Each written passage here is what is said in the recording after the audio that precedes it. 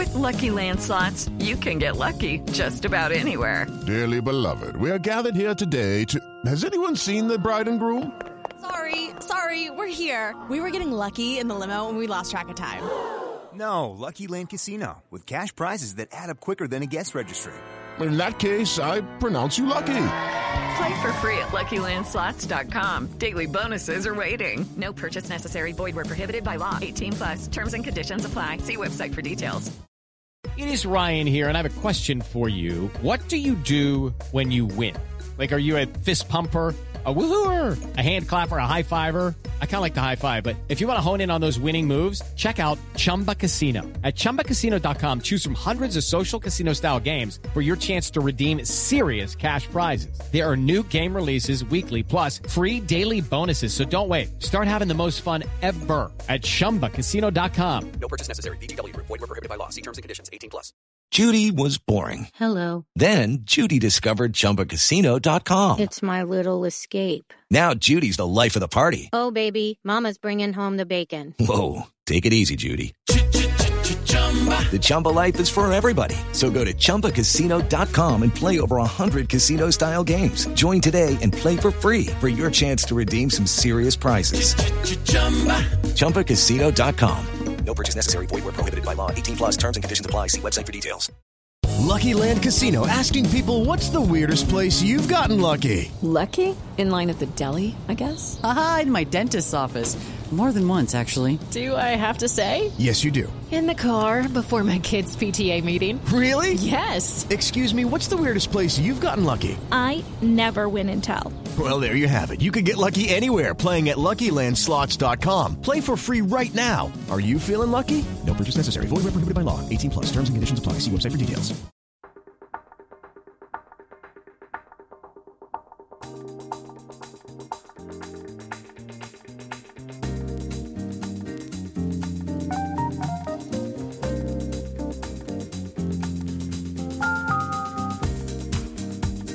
Hello and welcome to this week's episode of the Old Lady Speaks podcast on Black and White and Red All Over. This is your host Danny coming to you for episode number 13, the episode in which we'll dedicate it solely to our best Brazilian fullback friend Danilo and a backup goalkeeper extraordinaire Alex Manninger, who had maybe the best reactions you've ever seen. So congratulations to them. They hold that honor. And by the way, if you're wondering, Juve's run of number 13s lately before Danilo has included legends like Federico Peluso, Alex Manninger, the long-forgotten number 3 goalkeeper of the Claudio Ranieri era, Jess Van Straten.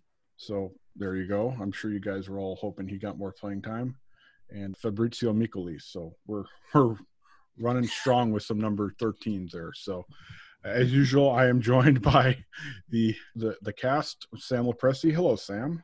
Wait, you're saying that Manninger's reactions were better than Pinso's? It's hard to tell because Manninger just had so much facial expressions, and Pinso is just he's just all everything all the time. And that was the one good thing to come out of the Roma game, is that he actually got to play, and we got to hear him screaming at the top of his lungs outside of a goal celebration. So also got Chucks here. Hello, Chucks. Pinso time is the best time. Yeah, good evening, gentlemen. Fabrizio Micoli, my God, that's truly a throwback. That's a throwback to the Juve offside, isn't it, Chucks?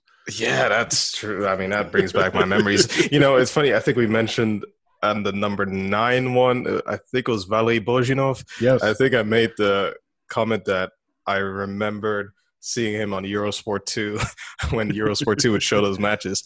Same story with Fabrizio Micoli, I believe. I think I remember him also from Eurosport 2, if my memory serves me right. But anyway, good evening, gentlemen.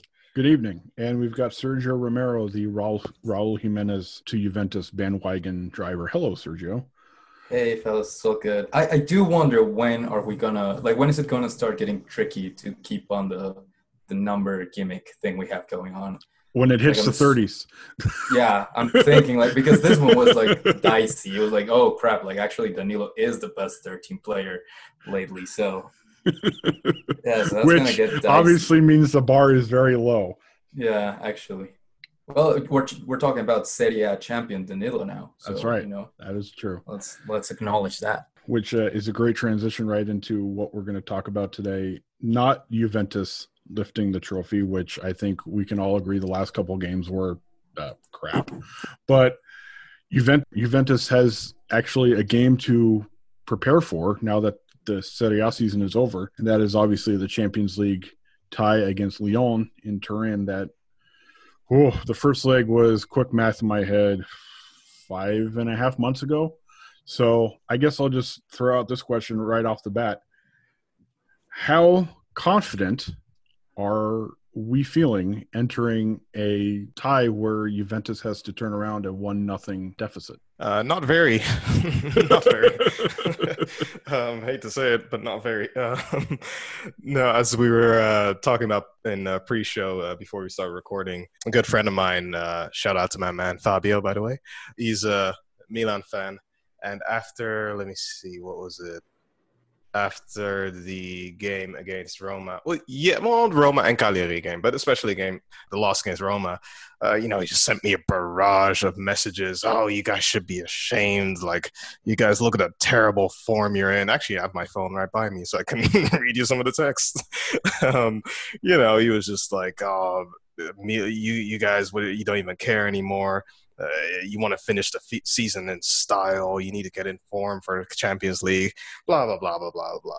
But anyway, he let me have it, And while I defended our performances in those two games, because I said, look, nobody cared anymore. Like, clearly, nobody cared anymore. Like, let's just be honest. Nobody cared. However, another important point was just the fact that, once again, as I had mentioned last episode, referencing Sarri's comments of, the last 4 or 5 months have been very emotionally, more than anything emotionally, but also physically very, very taxing on the players and the human beings. Once again, they're human beings. So it has been just a very trying time. First, emotionally, just seeing, as Sarri described it, you're sitting at home and it's not very relaxing. What words exact? I think he said people talked to me and said, oh, well, the players had 3 months break. Well, it's not really a break if you sit at home and see millions of people around, or hundreds of thousands of people around the world die. And then that's the emotional side. And then the physical side of playing a game every 3 days, I believe it was. I'd actually counted in July because I just wrote my monthly recap. In July, there were 8 games in 25 days. So that is essentially every 3 days. That's game. Ridiculous. Yeah, it's. It's. I think this podcast will be out by the time my monthly recap will be out. But I had referenced in my article comment by FIFPro, the Global Footballers Union, represents footballers all around the world.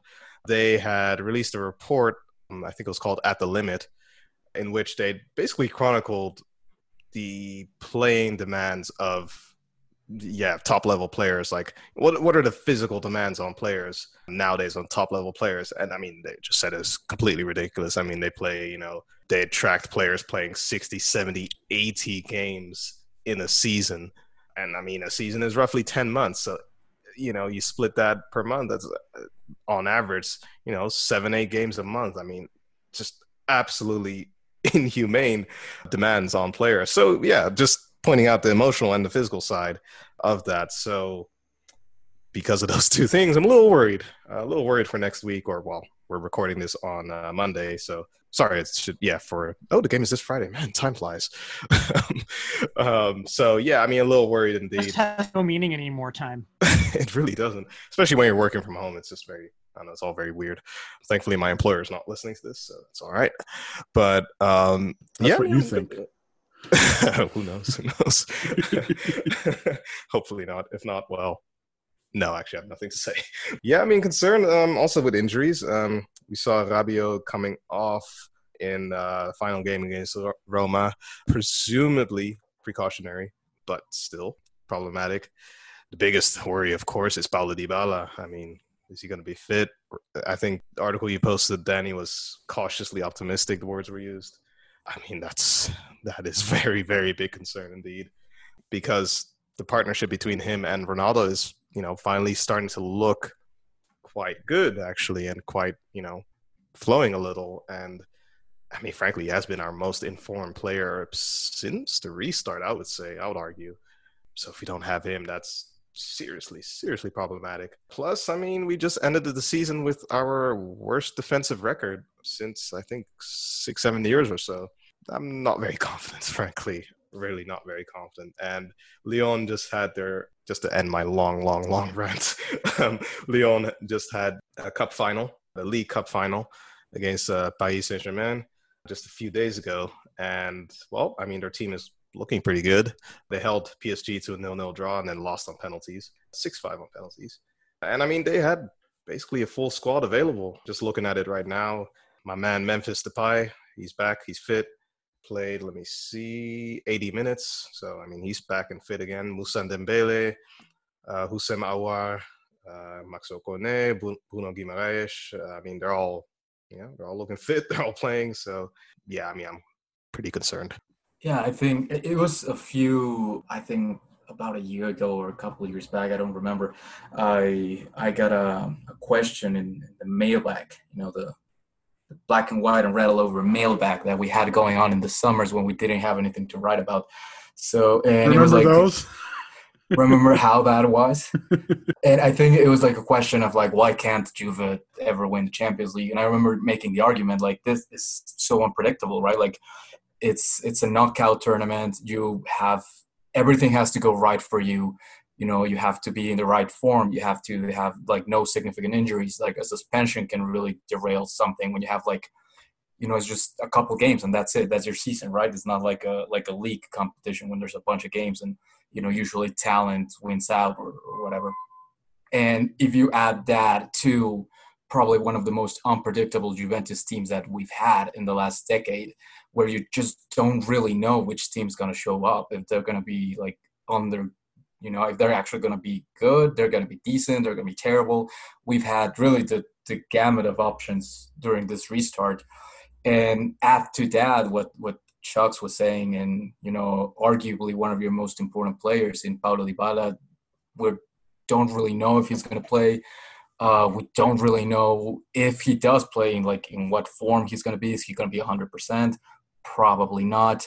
I mean, there are just so many things up in the air that it's hard for me to really say, oh yeah, we should take care of this. Like on paper, we should take care of this. Lyon, has had just one game since the lockdown. Like talent-wise, they're not a bad team. Obviously, they're a good team, but talent-wise, you should be able to beat them. But there's nothing really that Juventus has given us this season that would make me say like, oh yeah, definitely, like this is a done deal. Like I wouldn't bet on them to beat Cagliari, which they didn't. So why would I think that they're going to beat Lyon? I mean, it's really up in the air. Like I would not be surprised if they come out flat and, Lyon gets an early goal and that's it, right? Like I would not be surprised if that happens.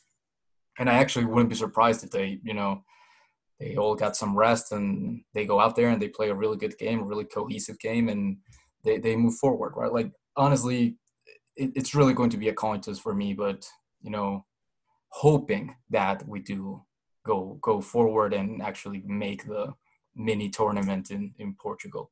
I'm going to counterpoint this a little bit. I am cautiously optimistic for one of the things that you, Sergio, said just at the end there, is that Lyon has only played one competitive game in the last 6 months. And that's a really big deal. A lot of people were talking about how they looked in their game against PSG. And, I mean, when you compare them with PSG, who were only playing their second competitive game in that time frame, then they looked pretty good. When you compare that to a team that has been playing league football up until 3 days ago, that's a different thing. And I always cast my mind back to the time before UEFA fixed it so that Italy didn't have to go through the qualifiers in the Champions League, the third or fourth place team. And there were some teams there that lost to teams that they had no business losing to. Roma went, I think, lost to a Porto team that was not as good as them. Lyon lost one of those. Napoli lost, I think, against Sevilla, and they were a much better team that year. And the big thing there was that Serie A, traditionally the last league of the Big Five to start, were playing and the Italian team in that tie had not played a competitive game going into that fixture, whereas their opponents had already been playing for 2, sometimes even 3 weeks if they ended up getting matched up against a Premier League team and had that bad luck. And the difference there showed so much. And I think we're going to see something similar this time around. I just think that when you look at that gap in match fitness and match sharpness, especially when you have somebody like Ronaldo on the field, who, he hasn't been, in the most wondrous of form, but against a team that's going to be that out of sync as compared to Juve in terms of that match fitness, in terms of how many matches they've been going, that could be really deadly for them. Now, I'm not saying, go and spend your rent money on a ticket in Atlantic City for this, but I think that gap is going to be really a lot more than a lot of people are thinking about. And the other thing I also think is that the one major change from this game as opposed to the first game that we played is Adrien Rabiot. I remember the first leg. The first leg was the game that I gave up on Rabiot. I was like, all right, I'm done. Like, I had been trying to be patient with him. I was giving him really good, I was trying to give him as much leeway as I could because he hadn't played for so long in PSG. He was so bad in that game that was the game where I was like, all right, no, I'm done. Let him go. And then the renaissance has happened these last 3 weeks for him. And I think that having him in the midfield, because the biggest problem that we had against Lyon in the first leg was the midfield. You remember that lip reading video of Ronaldo and Dybala talking to each other in Spanish, saying the midfield wasn't getting them anything. I think that might change this time. And so I think that there are more reasons to be slightly optimistic than you guys do. Obviously, to each his own opinion in that. But I think we've got a very good shot at getting the result that we need. I'll tell you something. I agree 100% with you on that, Lyon is, like you said, 6 months off, anything resembling like playing form, just one game to their name. Like that to me, if I want to, feel optimistic and be like, oh no, they got this.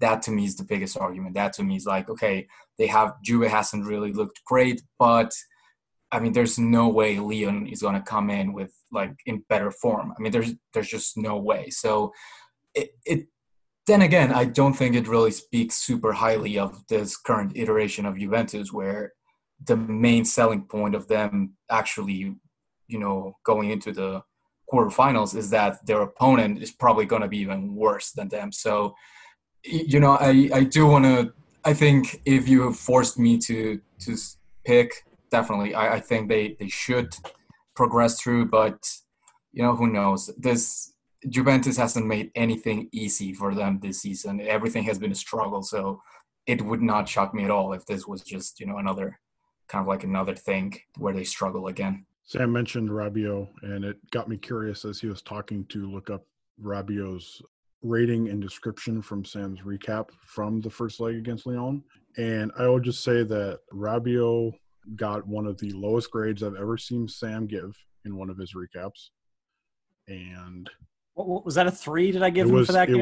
It was a 3. Miralem Pjanic also got a 3. Danilo got a 3.5. So, salute to our, numerical choice of the day. But as Sam was saying, this was his chance to really stay claimed to a consistent starter spot, but he fell on his face in his return to France. And I think, as Hunter pointed out in his piece about Rabiot late last week, this is finally the Rabiot that we were all kind of hoping to see once he shook off the rust. And so now that he's as Bentancur has shown the signs of really some fatigue setting in, I believe, Rabiot's really become their best midfielder right now. At least they're most in form, I should say.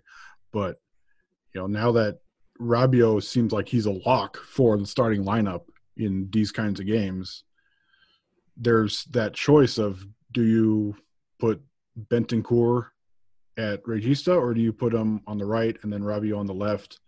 And then maybe you don't have the same kind of defensive cover for Ronaldo on the left side as you would if Blaise Matuidi was there. So, yeah, I mean, it's really one of those things where Rabiot's emergence has made the midfield at least some of a choice, rather than how many months did we go, okay, these were the best three, and that's that. Yeah, I do think that when it comes to, do you put enough defensive cover in behind Ronaldo, when you come into a second leg down 1-0, it doesn't really that's a secondary concern, I think, when you come into a second leg needing to win by 2. I would also like to mention, and this is one thing, I know that I sounded very optimistic just now. If Juve were to get past Lyon, I have zero expectations for anything beyond that. There goes the optimism right there. I want to make that clear. I want to couch that. I echo that 100%. Zero expectation for anything beyond Lyon. Yeah. Like I said, I echo that 100%. I mean, it's a brutal path to the final. It's against frankly the most informed teams of Europe. So one thing's for sure. I mean, if we actually reach the final, then hell yeah, we're gonna win it. But you mean Atalanta is going to win it? You want to tempt the wrath of the whatever from high atop the thing? Let's not. But I mean, if we reach the final, that's no. But another thing about the game against Lyon is, obviously remembering that we don't have an away goal. So yeah, I mean, we're playing playing at home now, and you concede one away goal, and well, I mean, you have to score 3. So that's really very delicate position, very tricky position indeed. And given the struggles we've had in defense late this season, well, I mean, the season in general, we had a good spell about a month or a bit before COVID. Yeah, remember those times? Yeah, those were fun times. Yeah, we had a decent spell for a while, but yeah, it's a very tricky position to be kind of on the lookout, looking over your shoulder for that away goal, which in a way was the same situation last season against Atletico, the second leg when we came back, 2-0 behind, and it's like, we got to watch out for that away goal, which I mean means you either just fully go gung-ho attack, so you suffocate them so much that they can't even launch a single attack, or you just play really cautiously in attack, so that you kind of sit back and you don't give them any space, because you're like, well, just in case they might hit back. 2 approaches, I suppose. I mean, very, very reductionist way of saying it, but 2 approaches, I guess, to take.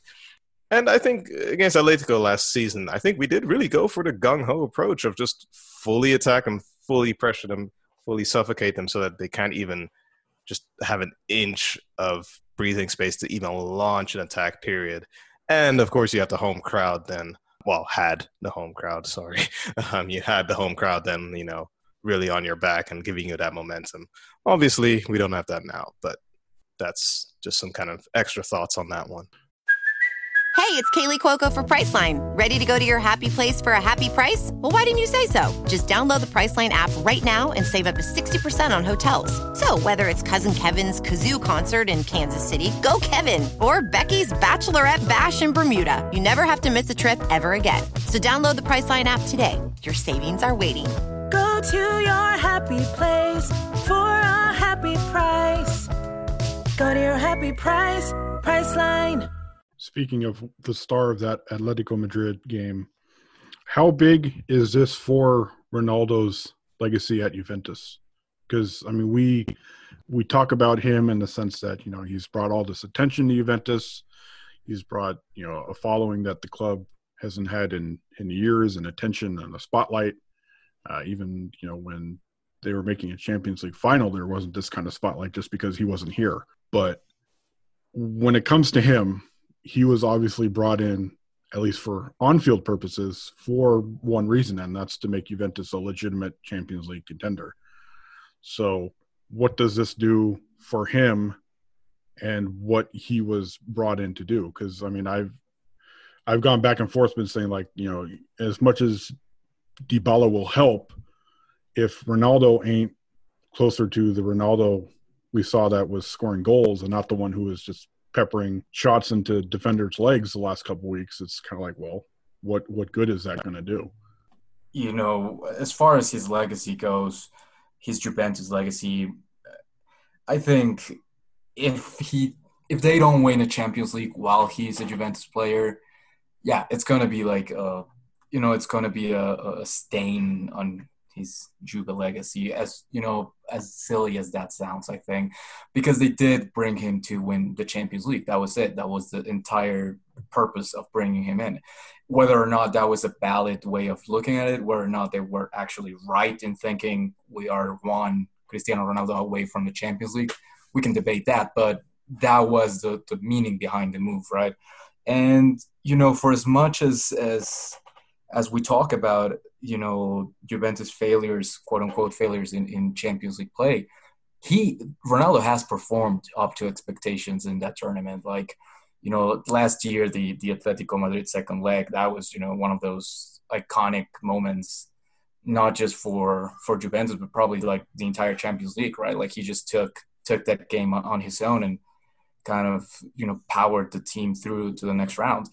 I don't think we're going to see something like that from him this time. I mean, he hasn't really looked like that type of player this last few games. Maybe I'm wrong. Maybe I'm not. I would actually look for Dybala to be a bigger difference maker than Ronaldo in this one. So you said something, like you said one sentence there that I thought was interesting. You said we can debate if Ronaldo's arrival at Juventus or Ronaldo being bought to win the Champions League, or the team being one Cristiano Ronaldo away from winning the Champions League, if that was the right move or not. And I think that is exactly the point, actually. Well, first of all, was that the right thought? Was that the right thought, A, and was that the right decision, B? Both of which I think is no. I think we can all agree on that. I think absolutely not that the team was one Cristiano Ronaldo away from winning the Champions League. Not last season, not the season before that. And that was just, completely nonsensical of the management to think that. If the management did indeed think that, then that I think was just completely erroneous. But, you know, he's here. He's here now, so we gotta live with that, obviously. And I'm sure Hunter would love to jump in on that if he were here. But I'm watching you, Hunter. I kind of feel like invoking, like, from the Lion King, being like, Simba. he'll just magically drop into the Zoom call. You're like, Hunter. But awkward Lion King references aside, I think, you know, one thing in fairness in Ronaldo's defense, last season, against Atletico, he bailed us out on that game. Clearly on that second leg, he, clearly bailed us out on that one. And then that just strange, crazy, fascinating tie against Ajax, which, just was very, very... interesting tie. That obviously didn't. Who is that defender? Who is the star man? Some bloke. Some other guy from Portugal. Some bloke with big thighs. I think that this game, this second leg would mean a lot more to Ronaldo's Juventus legacy if it had been played when it should have been played, as opposed to now, because there is just so much about this restart. That's another one for you to spell, Danny. It's 2 weeks in a row now. But, I'm guessing at this point. I was just going to say that. Yeah, I feel like, because of the shutdown, so many bets are off that I don't think this game will mean as much in the context of his legacy with the team as it would have if we had been playing it in March and he either lifted us out past Lyon or failed to, or, did his damnedest in Lyon, win anyway. That would have been the third option. I just think that with the shutdown, you can't really say if we don't get past Lyon on Friday that it's an indictment against his time. I totally agree with what you were saying, Chucks, about how, whether or not he was brought here on a premise that was correct is another discussion. But when it comes to just directly his legacy with the team based on what he can do on the field in a total vacuum, I don't think this game is going to have that much import just because everything has gone so screwy the last couple of months. Which, by the way, quickly going back to how, just unpredictable this whole thing's going to be, and how really the entire podcast has really no confidence in this team progressing beyond this, the round of 16.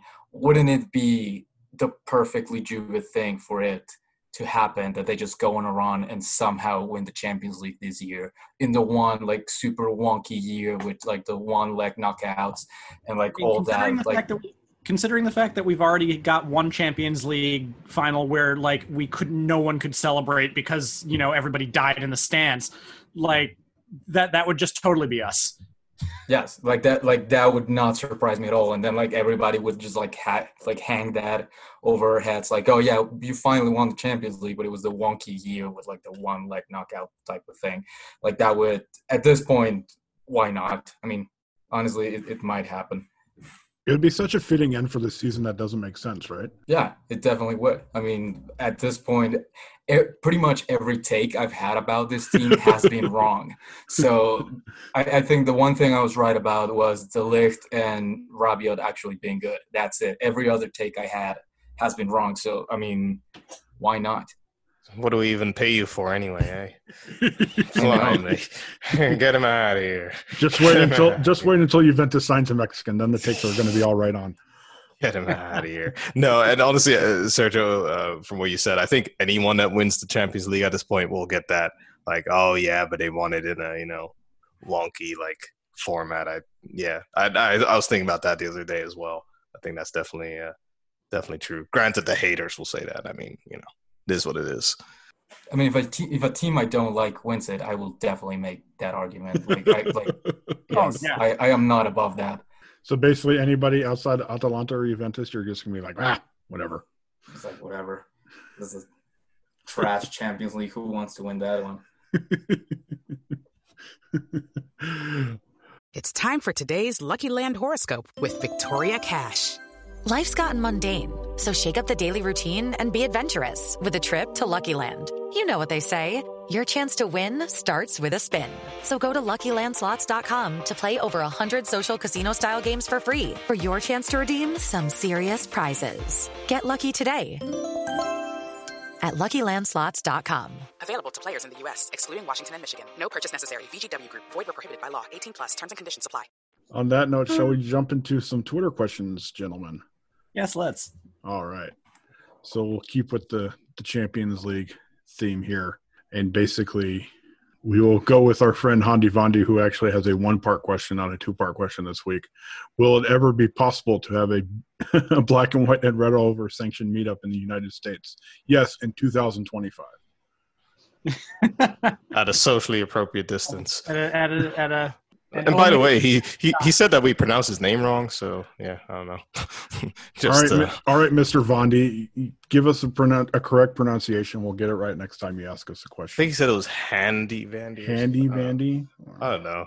I was trying to be like you, Chucks, and give out bring out the accent a little bit. So no, people butcher my name so much. It's my last name mostly, and Semperti. I don't even know. He was moaning about us mispronouncing his name as well. That's 2 weeks in a row. He's just gonna be happy he got mentioned. I was like, get in line, son. Get in line. People start adding syllables to my name. That's when you know it's legit. When you're Italian, that's a thing. Yeah. I remember one time somebody referring to Shrek and figuring out that, oh, right, the movie. It's like... Shrek. This sounds almost like Arabic or something. From @Bachisabi, what happens in the first half of Juventus Lyon? And I'm basically assuming that will be With how much fire are we expecting Juventus to come out with? Well, I'm going to invoke the words of one of my most hated people in the world, Mark Zuckerberg. Congressman, that's a great question. So I'm going to say... a Zuckerberg reference before Tim Vickery. Wow. Yeah, no, because I was watching that Senate hearing. Does this mean all of our Facebook accounts are getting zucked like right after this? Yep. Probably. I mean, bloke is watching me anyway already. So, I mean, come on, what are you going to do? What are you going to do, you know, frankly? But no, I was watching that Congress hearing of Bezos, Zuckerberg, Cook, and Pichai, and I was like, oh, God, I despise this man. Congressman, that's a great question. Well, you know, Congressman, my team will get back to you on that. Oh, if he says that stuff one more time. Anyway, this is not This Week in Tech. This is a Juventus podcast. But first half against Lyon, I mean, again, I kind of mentioned that earlier. It really, I think it's one of two ways. I think it's either a fully gung-ho, just throwing the kitchen sink at it, and kind of like the approach against, like I said, the approach against Atletico last season in the second leg, which was just suffocate them, you know, just go fully at them and suffocate them, and to kind of stifle that threat of, well, if we concede a goal, especially early, but if we concede a goal, then we have 3 goals to make up. So it's either that or cautious, well, let's not go too intense because if they score, then, you know, we're in trouble. I think given Sarri's general philosophy, I see it being the Atletico approach, which I think that I see that more fitting with him. And hey, I mean, if Allegri took that kind of approach, I mean, come on, and surely Sarri's going to do it too. So all hands on deck, 100 kilometers an hour. I think that's. I mean, we kind of have that have a history of that going into a second leg. The last couple of years, when being down, that they scored pretty early against Atletico. You know, Mandzukic 2 years ago in the Michael Oliver debacle scored a goal within 2 minutes of the game starting. In the last couple of years, when they've had to come from a losing position in the first leg, they've been on the front foot from the get-go, and they've been really, and they've been moving really well, and they've been hungry.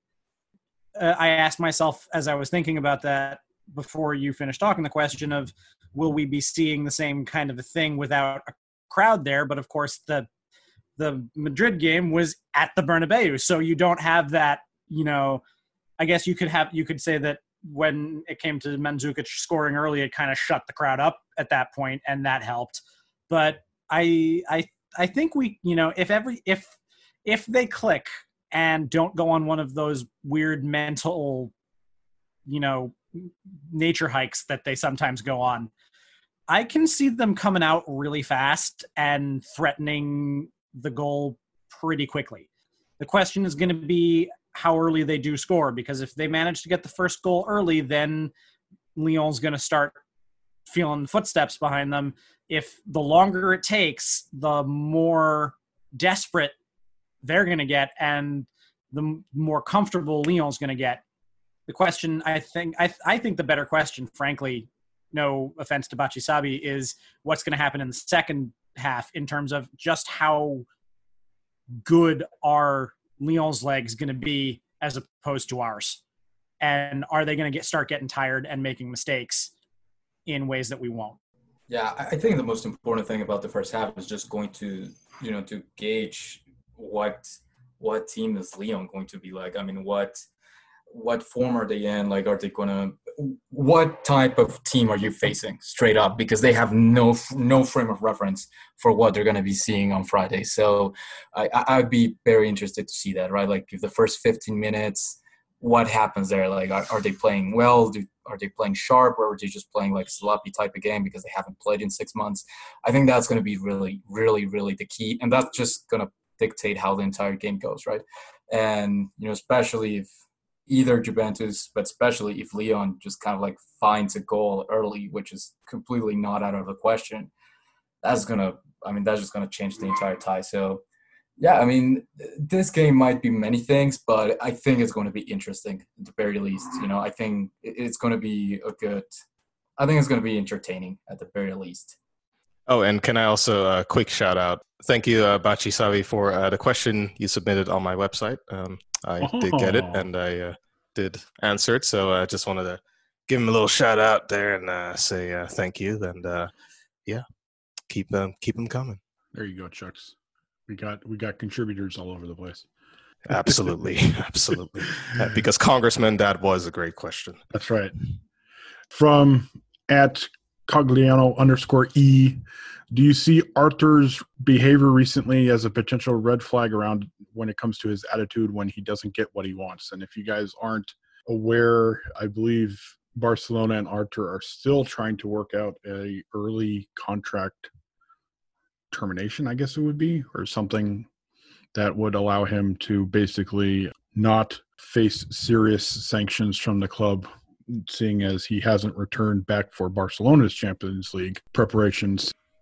I think it's one of those things with Arthur where, he got really put in a no-win situation because, he obviously didn't want to leave Barcelona. He said it over and over and over again. At the end of the day, they convinced him to come to Juventus, and then he immediately gets benched in Barcelona. I mean, I kind of get where he's coming from. It's obviously not the best way to handle it. You're a professional, if they don't want to play you, whatever, just write it out. I get that. But also, and I just checked this, Arthur is 23 years old. Like, I mean, what were you doing when you were 23 years old, right? Like, I mean, it's tough to really, sometimes we kind of judge these guys on a, crazy curve, and we're like, oh, you have to be like a super professional and whatnot. Like, he's a young guy. He's clearly frustrated. He clearly was at his dream club and things didn't really work out for him the way they should have worked out, or what he wanted them to work out. So, it's not great. Like, I get that. But at the same time, like, I'm not going to overreact and say, he's just a bad dude or he's a bad teammate or selfish or what have you. I mean, we have a guy like Adrien Rabiot who had, similar situation where he just refused to play for PSG. And, he's a Juve player now. He's one of the, bright spots of this season. So I think I don't really think it's a problem right now. I think we'll see how he adapts to Italy, but I'm kind of leaning towards just, kind of cutting him some slack, I guess. I don't know if Rabiot didn't play at PSG because he refused or because PSG decided, well, you're not going to sign, then screw you. You're sitting for the rest of the season. I think it was the latter. It was a contract thing. I mean, he didn't handle that either really like super well. So, and he's also like a really young guy. So I don't blame him for thinking, why should I show up if I know I'm not going to be used, especially when you look at Spain's COVID stats and you see them starting to tick up ever so slightly, which is worrying. I know that Aurelio De Laurentiis has actually been agitating to get his game against Barcelona next week moved out of Barcelona because he's concerned about the numbers there. He also just agitates in general. He does. That playoff comment he made this week was precious. Yes. Oh, that was hysterical. Yeah. At the risk of sounding like one of the worst video game fandoms out there, get good. If you're sick of us winning the league, get good. Like Sergio, like you said, he's a young guy. This has obviously been a very emotional situation for him. He knows he's not going to be used, and he feels hard done by the team to begin with. So I can see where he's coming from. Again, you do wish that he handled it maybe a little bit better, but I don't think this in a vacuum counts as a history, because this really seems, I've heard a couple of Barcelona fans talk about him from a discipline standpoint, but people said the same thing about Mario Mandzukic when he came. Mandzukic was supposed to be a head case when we got him from Atletico Madrid. He ended up being one of the most dedicated players on the team for 4 years. So, a club, the right coach, the right people around you can change you as a player, especially if from a guy as young as Arthur. So maybe it's like a quarter-mast red flag, but it's certainly not all the way up. Mario's a prick, but he's our prick. Yeah, right. All right, last one here from our buddy David Desberg at the True ROAC with Antonio Conte railing against Inter. And if you haven't seen those quotes, oh boy, it seems probable that he will leave at some point soon. Allegri is the top name to replace him. Does an Allegri-Marotta Inter concern you? I mean, I don't know. Inter are so bad that the only way they can win is by poaching our former staff. That's right. I mean, come on. Come on, Inter. It's like, oh, well, let's get Marotta. Well, let's get Conte. Well, let's get Allegri then. Like, God, it's pathetic. But in all seriousness, I mean, I read those reports. I did see them indeed. I think Conte came up with a statement in which he kind of calmed the waters a little again, saying that, quote, I'm committed to a 3-year project with Inter, and as I have always done in my life, I will work hard and fight with all my strength and everything in my power to make it a winning project. So he said that just yesterday, after kind of as a quick rebuttal to those, controversial comments that he made. That also accompanied a threat to sue the guy at La Repubblica who said that he'd been trying to sound out Juventus and whether or not they were going to fire Sarri. But Conte's been busy. Things are going well over there. Yeah, I mean, Allegri. I don't know if Allegri at Inter would really, especially a Beppe Allegri combo there, would concern me. Although, I mean, Marotta at Inter concerns me regardless of who the coach is, because he's one of the best executives in the world. I mean, Allegri, I mean, he definitely has his positives as a coach. He definitely has his negatives. He had a couple of almighty brain farts with us. That Bayern tie in the round of 16 a few years ago comes to mind, where he started terrible, middle stretching over the two legs was really great, and then the last 30 minutes he screwed it up again. I mean, this was my thing with him at the end of his time at Juventus. I wonder what his tactical identity really is, because I think that's one of the things that really his teams suffer from by the end, is because he's tactically adaptable and he's fluid, and everybody loved that about him, especially when they compare him to Sarri, who really never strays from plan A. But by the end of his time there, I mean, what could you really say that Juventus had an identity under him? And I wonder if the same thing is going to happen with him at Inter, regardless of the number of the players, especially when if Barcelona pay enough money, Lautaro Martinez is going there one way or the other, and Inter can't stop it. And that'll be a big blow to them. So really, it would depend on the players. It depends on how Allegri would come across there. It certainly wouldn't. Allegri himself wouldn't disturb me much more than any other coach going to Inter if Conte were to leave. But Marotta there disturbs me regardless. We'll wrap it up there. As always, you can listen to us on Apple iTunes and Apple Podcasts. Feel free to subscribe and like, and possibly even write us a review there. We're also available on Spotify and Google Podcasts. You can find us on our usual social media channels, and seeing as it's Champions League week, we'll be having plenty of stuff coming your way before Friday's big game, and hopefully it's the not the last game that we're talking about this season. So before you wrap up, Danny, yes, sorry, Chuck. I hate to I know it's a sin to interrupt you, but just want to give a quick shout out. Follow me on YouTube. I have a YouTube channel now, so follow me on YouTube where I talk about my upcoming book. In your Juventus streak.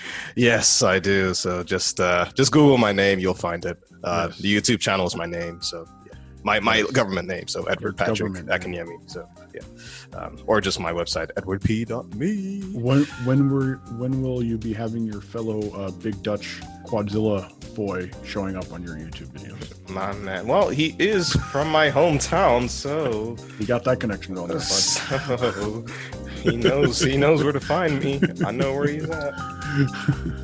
All right, for YouTube star Chucks, for Sergio, and for Sam, this is Danny saying thank you for listening. Stay safe out there, and we'll talk to you next time.